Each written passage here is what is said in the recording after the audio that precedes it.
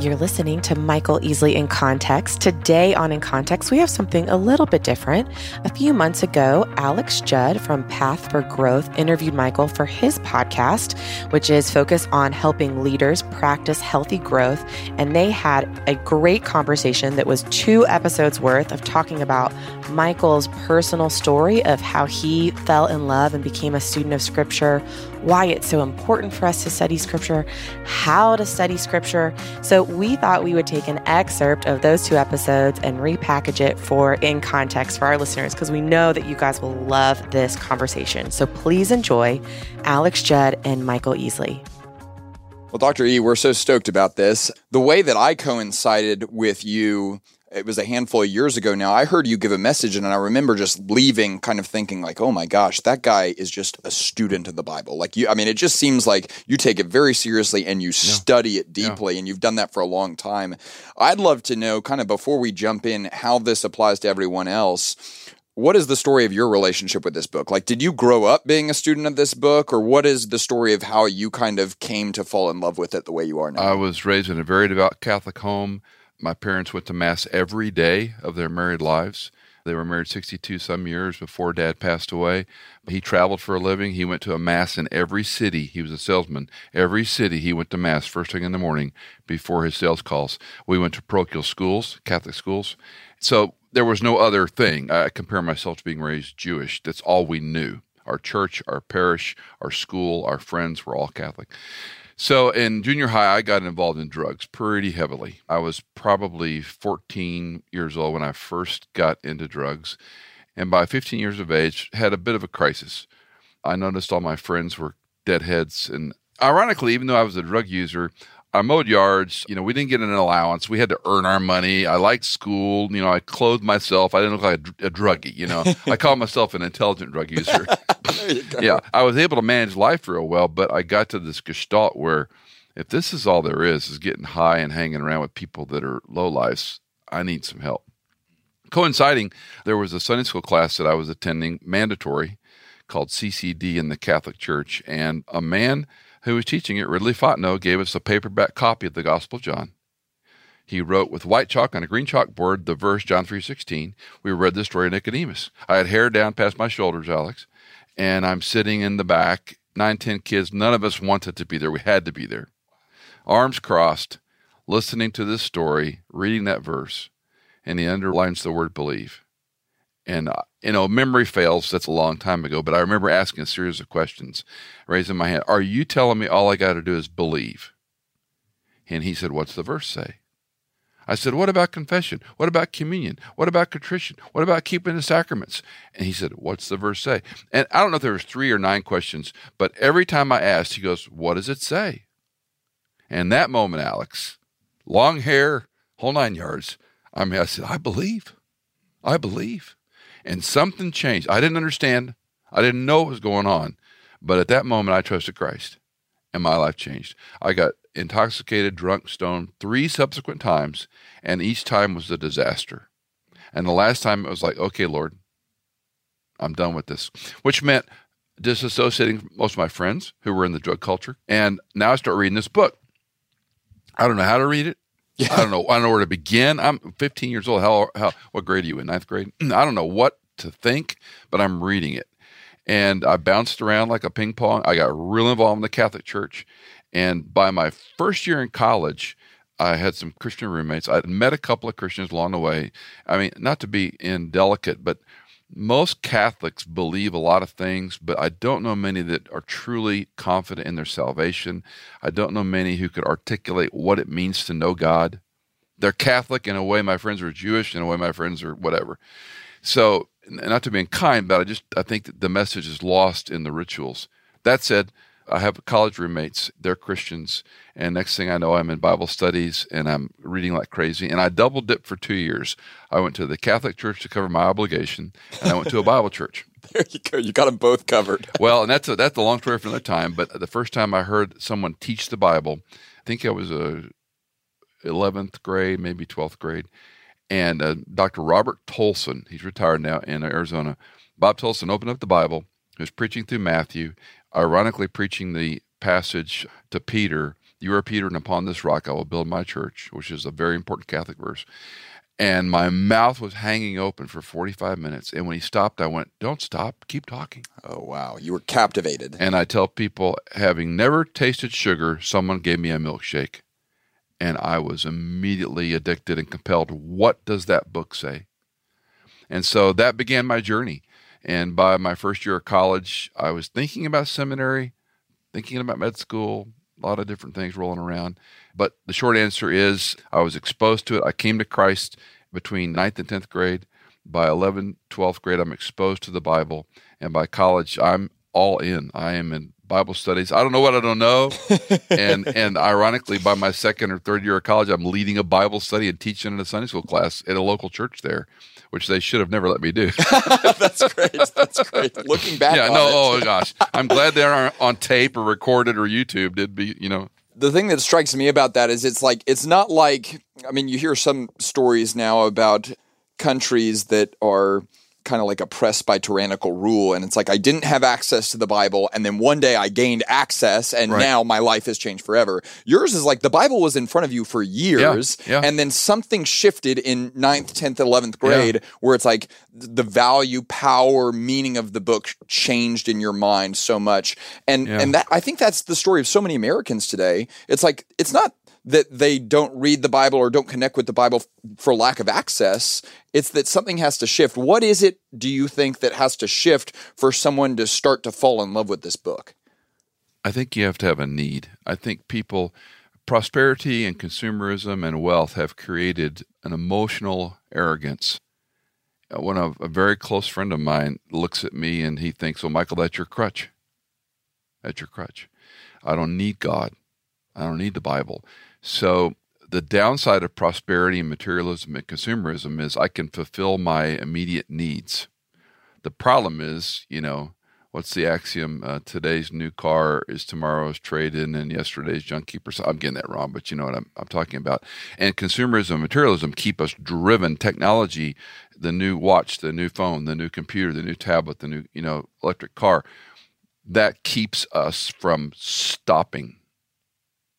And the moment I have what is often called the long, dark night of the soul, divorce, bottom out, cancer diagnosis, your child breaks your heart, you get fired, you get slandered, maybe you get caught doing something, and all the props are knocked out, now I need God. So unfortunately, or maybe fortunately, now look at the big picture. If God's hand is sovereign over the universe, which I contend he is, and I don't like the overuse of the word story, but in our lifetime, God interrupts, if you will, that's not even the best word, interrupts us. I had a friend that came to Christ many years ago. He was agnostic, and he was a boy on a lake, on a boat. And he swears God talked to him. Well, I don't know if God talked to him or not, but that message that at 5 years of age, when he was in his 40s and I met him, he was a counterintelligence agency in the Army, and he lied for a living. And he told me this story, and he said, God talked to me then. And I won't say his name. I called Joe. I said, Joe, I don't know if he talked to you then or now. He's talking to you right now.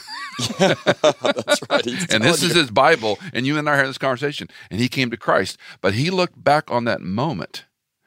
And people have different experiences. But again, I'm prattling, which I do a lot. I would say until you know your need, that you're a sinner, that you're despicable, that you're depraved, that you have no hope apart from God, and that you can do it in the flesh and money, sex, and power, lust of the flesh, lust of the eyes, the boastful pride of life. Does that not describe Western mindset? I want this thing, money, sex, and power.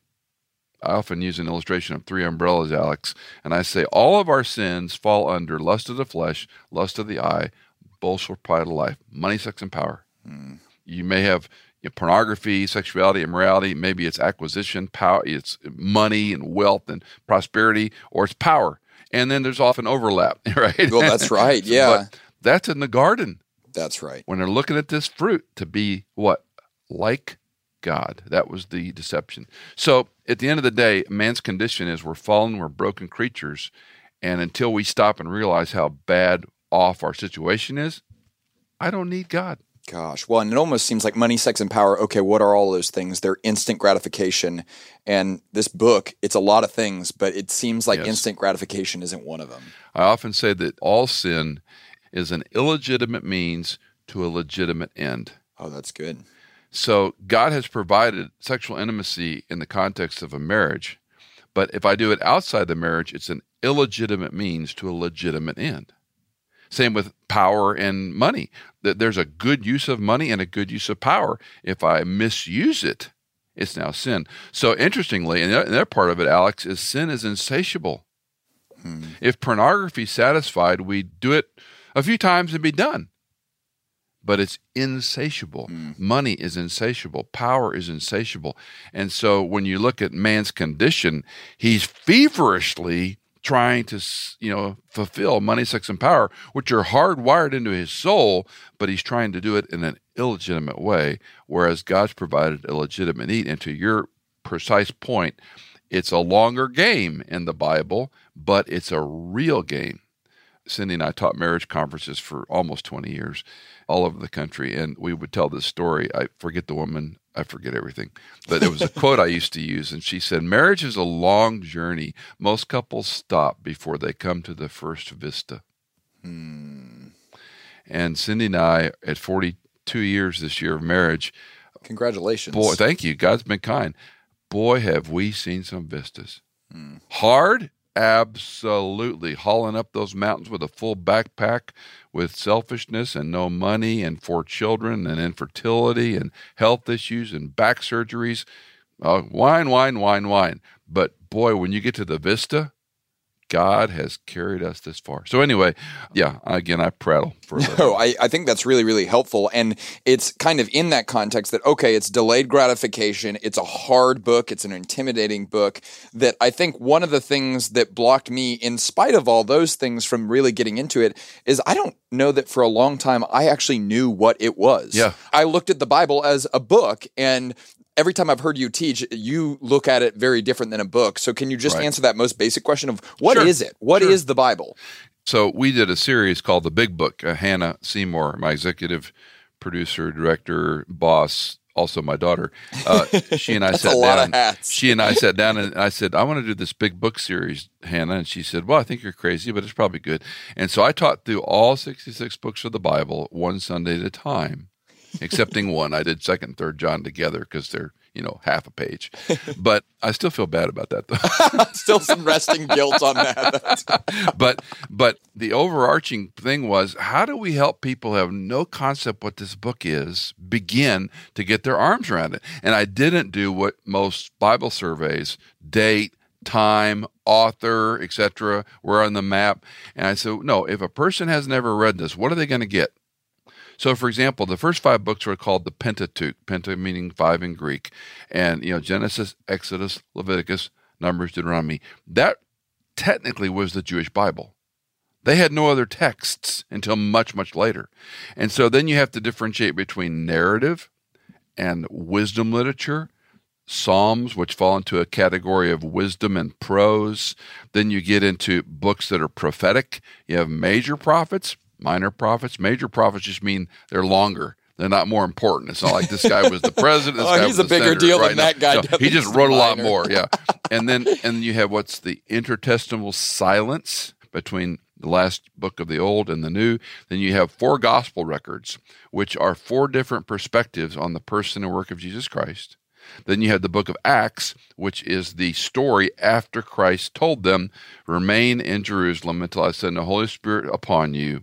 You will be my witnesses in Jerusalem, Samaria, Judea, and the remotest part, singular, part of the world. So in Acts chapter 2, we have this thing called Pentecost. So the Holy Spirit comes and everybody thinks they're drunk, and it's fulfilling the new covenant from Jeremiah 31. What that means is I no longer need the rabbinic tradition and the law to tell me. Now I have the person of God indwelling me in the Holy Spirit. And this blows up the first century. And it's such an interesting story, Alex, because people miss the fact when Pentecost began, 3,000 people came to believe in Jesus Christ that day. Yeah, and it's like a historical account of that. That's crazy. And the Romans are freaking out, and the Jews are freaking out. I love that passage in chapter 2, Parthians, Scythians, Medes, etc., all hearing themselves in their own language, and people totally miss the context. They're hearing, what's your lineage? German, Irish, what's your lineage? German, primarily German. So you're speaking German, I'm speaking Italian, and we're understanding each other. That was the miracle. Not tongues the way it's typically taught. They're dialectos. So you're speaking German, I'm speaking Italian. And that's why people said, how can they understand each other? They're all talking in their mother tongue, and nobody knows what in the world's going on. So this miracle began, and then they didn't do what God told them. He said, you'll take it to Jerusalem, Judea, Samaria, and the remotest part of the earth. So what does God do? He scatters the church with this wonderful thing called persecution. And there's a word in Acts, the church was scattered, diaspereo. It's the same word used for sowing seed. So what felt like persecution was to get them out of Dodge. And now fast forward, we have the Apostle Paul, and we have those maps in the back of the Bible, the missionary journeys. And so these are the continuation of what God promised a long time ago, codified in the New Covenant, explained in Acts chapter 2 what's going to happen. And so Paul begins these missionary journeys. He's beat, he's flogged, he's run out of town. They have these huge, quote, revivals, close quote. I mean, he's changing the world. And, oh, by the way, before that happened, he's trying to arrest Christians and, put them in jail. He basically sanctioned the murder of Stephen. So fast forward, the Pauline corpus of literature, all the letters Paul writes comprise everything from Acts in your Bible pretty much, Romans, 1 Corinthians, etc. Then we have a few outliers. We have Jude, we have Peter, we have John in the epistles, and then we have the Revelation. So a shorter answer is, and I really push back on this God story, because I think when people hear story, Alex, they hear like bedtime story. Fictitious story, yeah, right? This isn't that, right? Yeah. Because it's an overused word. It's not a bad word. That's so true. But this is God's revelation to a fallen world that your condition, there is no plan B. The only remedy is found is here. There's one cure for spiritual cancer. You can do any treatment you want. God bless you. You can go to counseling, you can do homeopathic, you can have a farm and raise chickens. You do whatever you want. You can't solve your spiritual cancer apart from the person and work of Jesus Christ. From front to back, this book is a book revealing Jesus Christ is the one who loves you, died in your place on your behalf instead of you to pay for your sin so you can live the way you were designed, eternally with him. Gosh, that's so powerful. That lays such a foundation that it's like, man, when you describe it that way, I look at it and I'm like, I'm more fascinated by it. It's like, this thing's great. Like, and when you start to treat it as though like this stuff actually happened, it's like, This is insane. Like, this is wild. Okay, so two-part question. Why is it something worth reckoning with if you're Christian? And then why is it something worth reckoning with if you're not Christian? Let's start with the second one. For a person that doesn't believe or has, and I've been around this isn't my first rodeo, Alex. People are hurt. The church has hurt them. They've been through trauma. Their parents divorced. They were real involved in a church, and maybe they were abused in a youth group. There's a lot of damage in people's lives. One of the lines I often tell people, and I've told myself, is maturity is when you stop blaming your past, you own your present, and you plan your future. And you can have been an abused child by an uncle or beaten by your father, whatever. And if you live as that victim, it's very difficult to grow beyond that. Not minimizing what happened. So first of all, it's, I got to leave my past behind. I have to own my present. Turn the page. I got to own my present. What can I do? I mean, this is your world, how you're trying to help people. These are the resources you have. You don't have these, but you got these. What are you going to do? Stop blaming the past, own the present, and more importantly, plan the future. So for a person that doesn't know God, doesn't believe in the Bible, it's an arcane book. It hates women. It promotes slavery. It hates gays. The Bible remains the number one selling book of all time, but they won't put it on the New York Times list for obvious reasons. But it still outsells any other book in any format, which is interesting. So it's the revealed word of God. So for the person that has never looked at it, there are ways to start that aren't intimidating. You got to memorize the multiplication table at some point in life. You got to learn your ABCs. You got to learn noun, verbs, and adjectives at some point in life. Maybe diagram a sentence if you're really fortunate, but all that to say, it's a systematic way of learning that's not that hard. And here's the cool thing.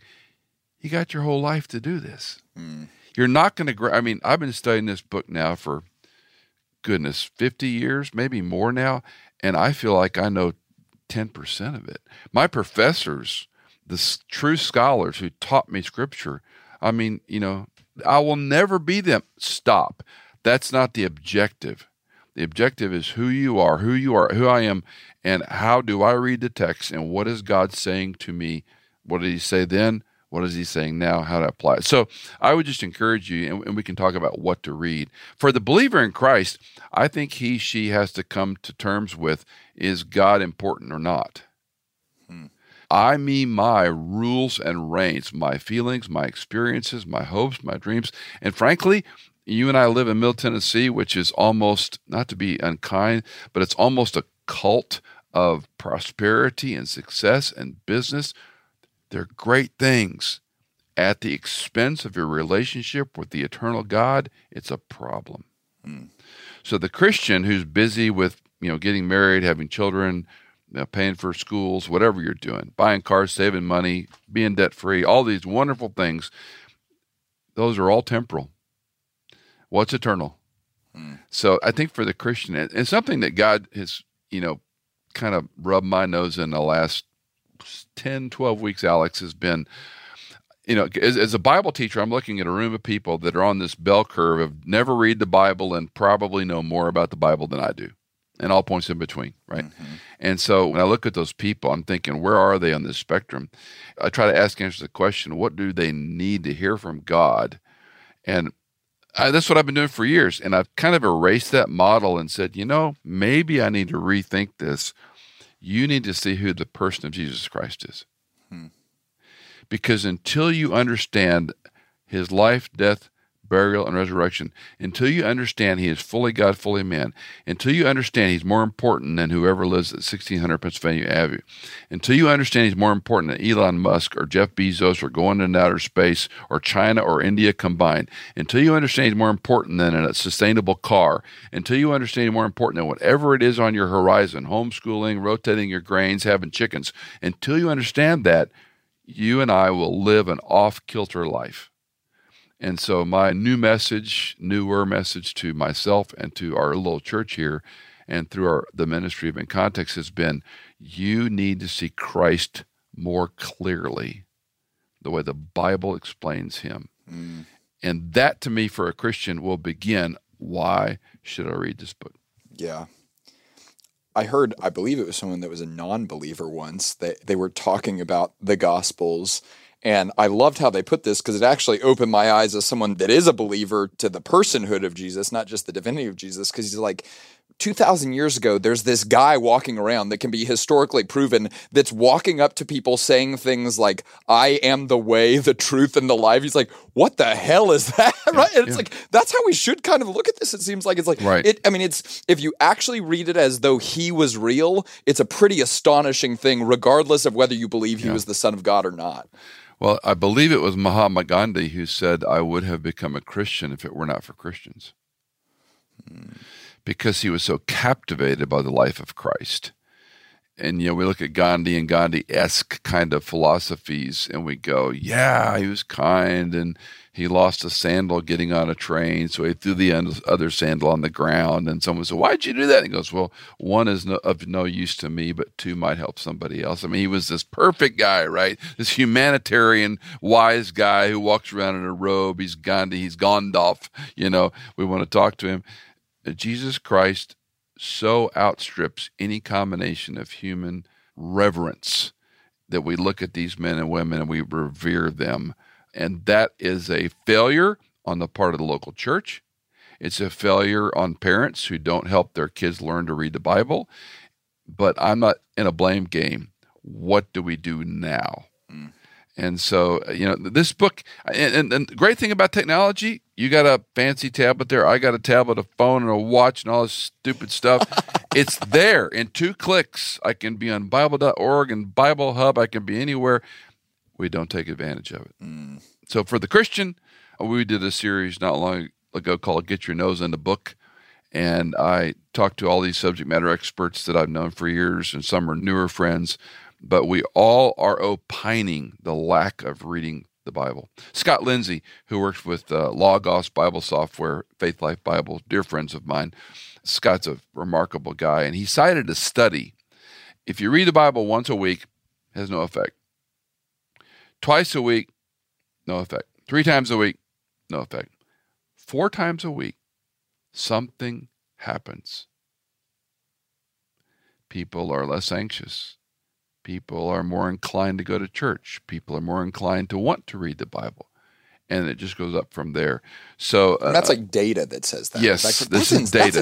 That's really remarkable. Data. It is remarkable. But it reminds us, morning by morning, it reminds us about his mercies are new every morning. The Psalms, sometimes people talk about the law in the Old Testament is hard and legalistic and difficult. David said, I love your law. I meditate on it day and night. Now, did that mean all day long he thought about it? No, it meant he went back to the well again and again and again and again through the day. And this is a remarkable parallel. When you look at Bible characters who were keeping a close relationship with God and his word, they didn't get into trouble. The moment they get their eyes off the word of God and the God of creation, they get in trouble. One of my favorite stories, the book of Judges, of course, are these cycles of sin. There's sin. God brings judgment. It's a horrible book. There's some pretty hard stuff It's a horrible book. I love it. It's a horrible book. Because it's true to humanity. And their sin is so bad and so odious, God finally says, enough. And so the temple's destroyed. The goods are carried away. The period of Judges is horrible. It ends in civil war.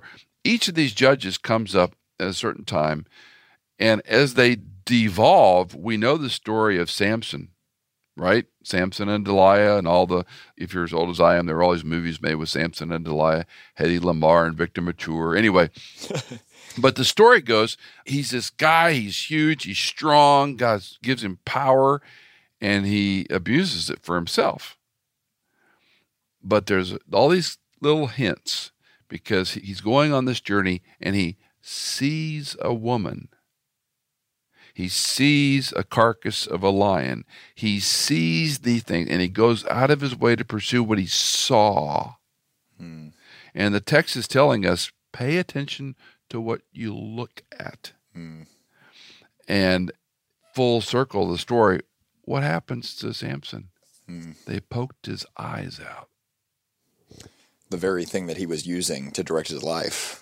That's fascinating. And it just reveals again what you look at, the affections of your heart. So back to reading, if you get up every morning, 5, 10, 20, 30 minutes, we can talk about that again in more detail next time. But I think we grossly underestimate our time in the Word and how it will affect our life for good.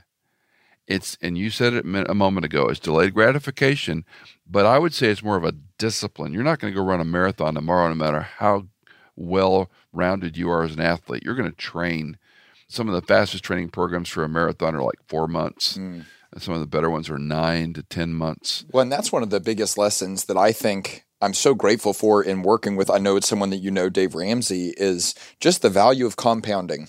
It's like you're not going to become a gospel theologian in one day, but boy, you can make progress today. Yeah. And 15 minutes every day for 5 years, you look up and it's like, man, you could do something. What happened? Yeah. Okay, before we close out this section, we're specifically talking right now to the leader. And we always say, if someone depends on you, then you are a leader. So sometimes it's leader in the home, sometimes it's leader in the community. A lot of times it's leaders in the marketplace that people are depending on them and looking to them as a model. Why is it important for that person to have a rhythm and routine and habit of reading the Bible? I read a book years ago called Leadership and Self-Deception by the Alban Institute, a very interesting group, but it's sort of a Lencioni story where it's a kind of a, they tell a story of Yeah. If you worked for me and I was your boss, and I don't like you. Oh, gosh. Okay. You know it. I know it. All the people that work around you know it. Everybody knows Michael really doesn't like Alex. But Michael tries to pretend he likes Alex. But there's innuendo, there's neuroscience, there's cortisol in the conversation. All these things are going on. And Alex knows the boss doesn't like me. It's a remarkable and very exposing little book. But I use that to answer your question to say a man or a woman who's a leader, if he or she is in the Word and God is working in their life, again, I'll use the phrase, you greatly underestimate how powerful that is. Imperceptible influence really is more important than perceived influence. We can put goals and objectives on a list, and this is our company, this is our product, this is our service. We're going to do this. We're going to have SMART goals. We're going to measure them. God bless you. If that person has a deep core, they're not anxious. They're patient. They're wise. They're thoughtful. Yeah, they can stand their ground and say no. Even a difficult boss who has integrity, we all respect. We all respect. I mean, Dave Ramsey is a dear friend. Dave is a tough customer, but you respect him. And it's like, okay, I'm going to pay attention. I may not initially agree or like what he's saying. I better listen more carefully. And am I reacting to the leader, or am I reacting to the fact that it changes the way I do things or the way I want to do things? I mean, people today, this is your world, Alex, people who work for someone else want to do things their way. And so a leader has a very challenging role to be kind and not dictatorial, and, the customer is now the hero and all this kind of stuff. Great, go for it. At the end of the day, if you've got a core, you're grounded in Scripture, you're exposing yourself to it every day, and you're going to be convicted. If you read Proverbs 14 today, you're going to be convicted by at least 5 or 6 strokes, right? And if you're not, you're probably doing it wrong. Well, yeah. Well, it doesn't take that much. I mean, I talk too much, and it's my bane. A man of many words unavoidably lies. Oh, I hate that verse of Proverbs. and so the good part of that is, and then taking it as a leader, your transparency with what you're learning gives you so much more gravitas than financial remuneration or public accolades or promotions or incentives. Those are good, but they're gone tomorrow. They're gone tomorrow. A bonus is gone tomorrow. What have you done for me lately? No one says, we got the greatest bonus 7 years ago. What's going to happen this Christmas? Mm-hmm. That's what they're worried about. So people are people. And I would just say your walk with Christ as a leader will have a more profound effect, and I will call it imperceptible influence. You don't know how God's going to use it. Last thing I'll say on this, I pick up trash. If I walk across a church parking lot or I go in the church bathroom and it's messy, I'll take a bunch of paper towels, I'll wipe down everything, I'll pick up the pieces on the ground, put them in the trash can, push the paper towels down in the trash can. I'll do all that. I get caught once in a while doing this. Well, I didn't know the pastor was a janitor. Ho, ho, ho, ho, ho. And I don't do it I do it because A, I'm obsessive compulsive. It drives me crazy. And B, I'm thinking about when someone walks in this restroom, it's disgusting. And I don't like that for anybody else. So I take 90 seconds. Now, fast forward. I'm embarrassed to tell you the number of people that will tell me, I like your Bible teaching, blah, blah, blah. You know what really impressed me? I saw you clean a bathroom one time. Imperceptible influence. What you think you're doing may or may not, hopefully it does, but it's the imperceptible part. Are you kind? Are you compassionate? Are you forgiving? Do you own your mistakes? Goodness, I'm sure you train your folks. You got to say, I was wrong, and you need to name it. Yeah. I was wrong. I was mad. I was anxious. Forgive me, Joe, for blowing up in front of these other peoples. I didn't respect you. It was wrong on my part. A real true mea culpa done properly will get far more results than a big vision and a big pound of table and, get mad at people and fire 15% of your base on a text message because you're dumb. But anyway, I'm prattling again. So I would say you grossly underestimate your walk with Christ has an aura about it, not to sound too mystical, because if you're being transformed by God's Word, God's Spirit, God's people, people will see this. I love that phrase, imperceptible influence, because I have literally seen leaders, and I've seen this with myself, that start applying themselves to reading the Bible daily, and they will say, something with my people has changed. I don't even know what it is. I've just started doing this. And it's like, okay, well, now we know what it is. It's imperceptible influence. Like, you've changed, and that's changed everything else. And it was done not by you. It was done by the power of the Holy Spirit within inside you. Okay, what are some of the mistakes that people often make with jumping into the Bible that actually cuts them off at the knees and they're not able to sustain it or follow through with it? Number one are these Bible reading programs. I'm going to read the Bible in a year. And a lot of well-intentioned people say, I'm going to do that for 22. I'm going to do it for 21. I'm going to do 23. And they last about 2 or 3 days, maybe a week or two, and then they just go, I can't keep up. And so you set an unrealistic goal. Secondly, and it's really probably like number 10, but it's important, is the version of the Bible. Because certain Bibles are easier to read. For example, the King's English is very cumbersome for the modern reader. And again, we don't read. We're reading right now at about a 5th to 6th grade level in America. The NIV was published for a 7th grade level reader. The King's English and the New American Standard, the Bible I prefer, is gauged for a 12th grade level reader. So already you're handicapped when you pick up the Bible. So I wouldn't use these as study Bibles, but for reading, the New Living Translation, there are all kinds of Bibles, all kinds of online Bibles. You want a Bible that's approachable. Now, we can talk about study later on, but just to read it, Crossway Publishing has done something interesting where they've taken all the numbers and verses and paragraph breaks out, and they put it together like a Grisham book. It's still the Bible. And it comes in this beautiful slipcase, hard cloth covered thing. But now you're reading like 8 volumes.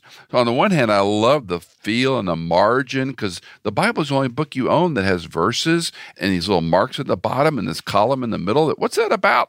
And these headings and these bold, So a book that's easier to read would be, again, number one, don't set a goal to try to do something Herculean. And number two, find a translation that you enjoy reading. Dang, I love that first one too, because I've totally been guilty of like, unless I read this much in a month, then I'm not You're actually toast. a believer. It's like, golly, it's like, man, like you can read a verse and be a believer if you actually internalize the verse. And so what is an achievable goal? What is something that people that are very new to this and would not be reading 3, 4, 5 times a week right now, that you would say, man, start here. This is achievable. There are daily disciplines. Most people do. You get up, you brush your teeth, you make your bed, you get dressed, you shave, maybe, you put makeup on, maybe. You get dressed, you might have, whatever your little breakfast thing is on the way out the door. I try to help people look at the Bible as one of those daily disciplines. Fred Smith said something years ago in an article, maturity is turning discipline into reflex.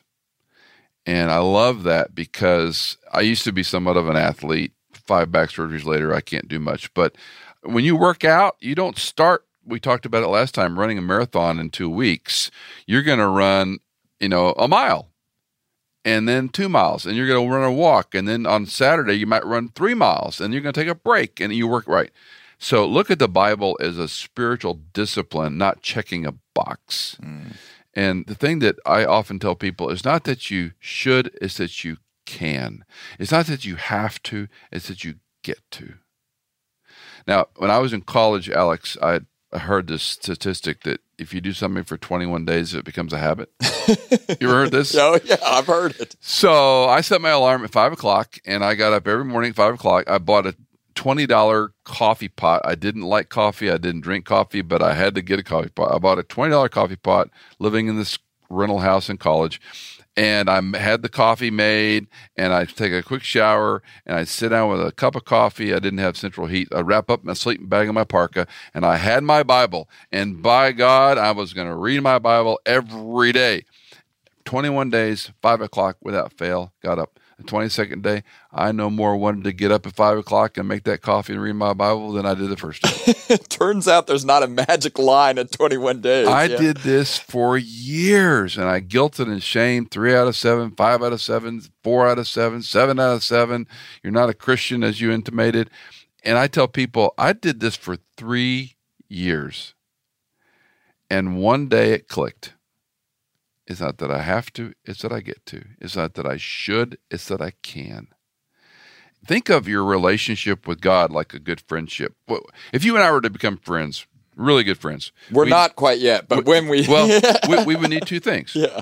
Something in common and time. I reduce a friendship to something in common and time. For example, I've got audiophile friends. I'm a little bit of an audiophile, and I have very, cool stuff at home and headphone systems and whatnot. And I've got friends that they're my go-to.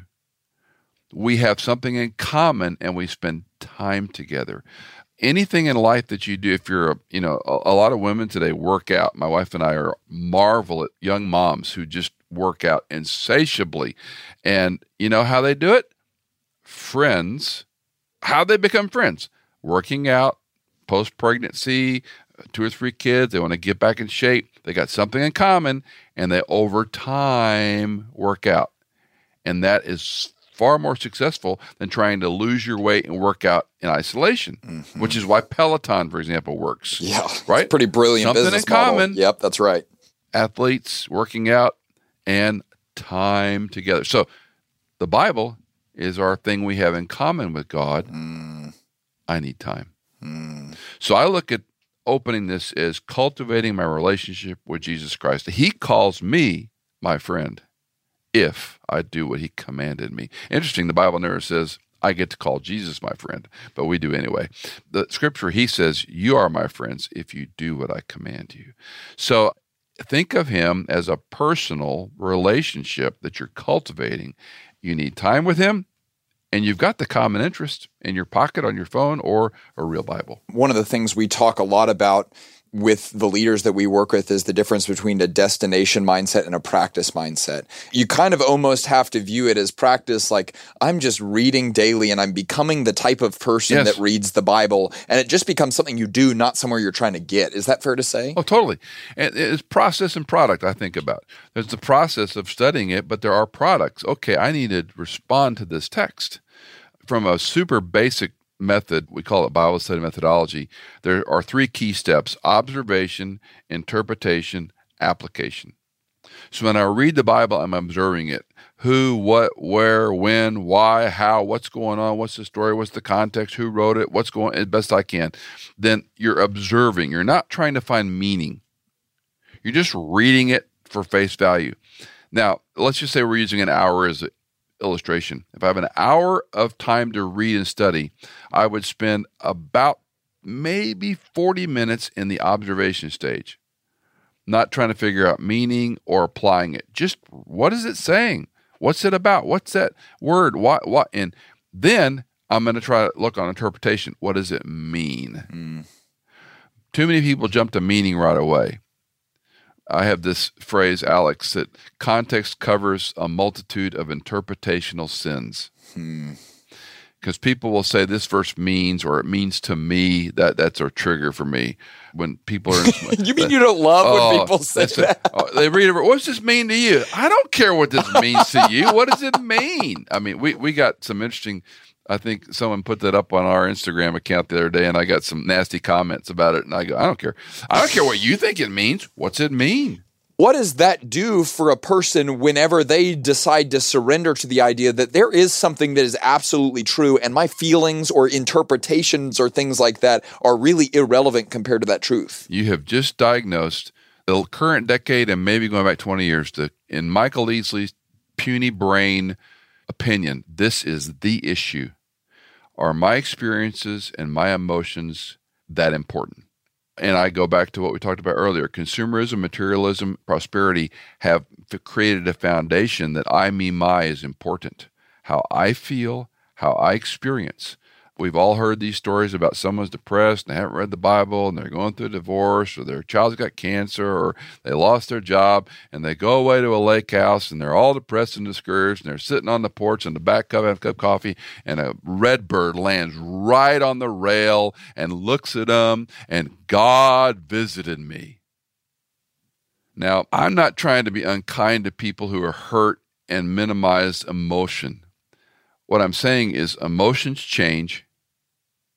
You don't make decisions purely on emotion. And experiences are just that. They're an experience. They might be a good experience. They might be a bad experience. I would so love to have these people that told me, God led me to do X, and I did it, and then it went bad. And you know what they typically say? They won't say, oh, I was wrong. They say, well, God led me, from D.C. to Chicago because he knew I wouldn't go straight to Nashville. This is just stupid. Why are we working so hard? So is the Word of God, the authoritative Word of God, God has spoken, as my professor Howard Dunick said, and he did not stutter. The other thing he said that I've so appreciated over the years is that this is not what God would say if he was here. It is what God is saying because he is here. So this Bible, which is what we're talking about, right? It's living and active. It's sharper than a two-edged sword. It's able to judge the heart's intention of the mind, dividing is both joint and marrow and soul and spirit. This book is sharp. It's true.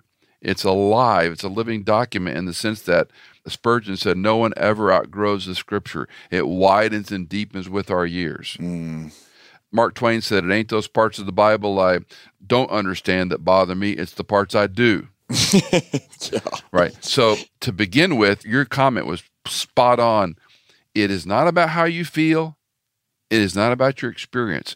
It's about aligning yourself to the God of the universe. I have an incredible primary doctor. He's brilliant, internal medicine, brilliant man. I go to Bert and I say, Bert, here he does all the tests of this. He says, Michael, this number is bad. This number is too high. We have to fix this number.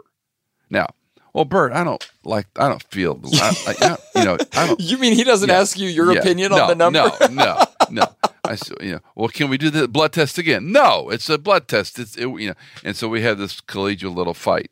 And he goes, you need to either do this or take these medications, but I'm concerned. Now, he's been to med school. He's done residencies. He did fellowships. He's board certified, etc. Am I going to trust him as the expert? Now, I do. And are you going to trust that that's true? I think it would be incorrect for us to end by saying this is so easy, now just go and do it, because that's probably unrealistic. Like, this is hard. And so if you're sitting across from one of our listeners having a cup of coffee with them, and they're saying like, man, I just have so much to do right now. I don't know how and why I should make time for this. What would your challenge be to them or your encouragement be to them to actually apply themselves to this? A couple things. Number one, C.S. Lewis said, to say I don't have enough time is like a fish in the middle of the ocean saying there isn't enough water. We all have 24 hours in a day. And you might sleep 4 like me, or 8, or 12 like one of my daughters. Not kidding. I have a daughter who loves to sleep. But you still have the same amount of hours in a day. Martin Luther, not the civil rights guy, Martin Luther, the reformer, and I'm going to get this wrong, forgive me, Martin, and those who know Martin Luther better than me. Luther said that I think he spent 4 hours every morning in study and prayer personally before he did anything related to his job as a teacher. And one student asked him, how do you have time to do that? And he essentially said, if I did not do that before I began, I could never do what I did during the day. Personal preparation. Anyone who plays an instrument, if you're going to be, a lot of people play the piano. How many Van Cliburns? A lot of people can sing, whatever. How many are the top tier? I think it was Benison Nanis said the difference between the average successful person and the super successful is less than 10%. They're doing that which others will not do. So back to the Bible, I would submit it's not really that hard. What it is a choice. For me, if it doesn't happen in the first of the day, it never happens. For me, if I turn on the technology, I'm never going to read it. It's got to be this book that I have physically in my lap and a set of color pens I have that I like to use. And then when I finish marking it up, I get a new Bible and I start over again. Morning by morning, I just don't think you can live the Christian life apart from constantly nourishing yourself in faith and sound doctrine, as Paul told Timothy. So it's not that hard. It's just a choice.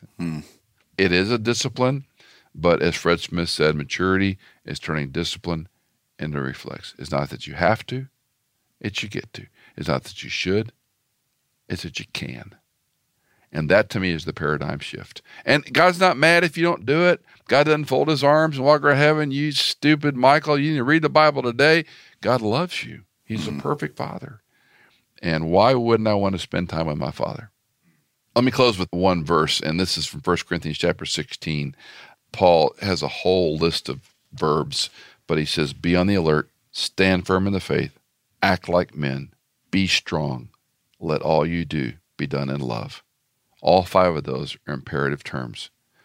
Be alert, stand firm in the faith, act like men, be strong, do all that you do in love.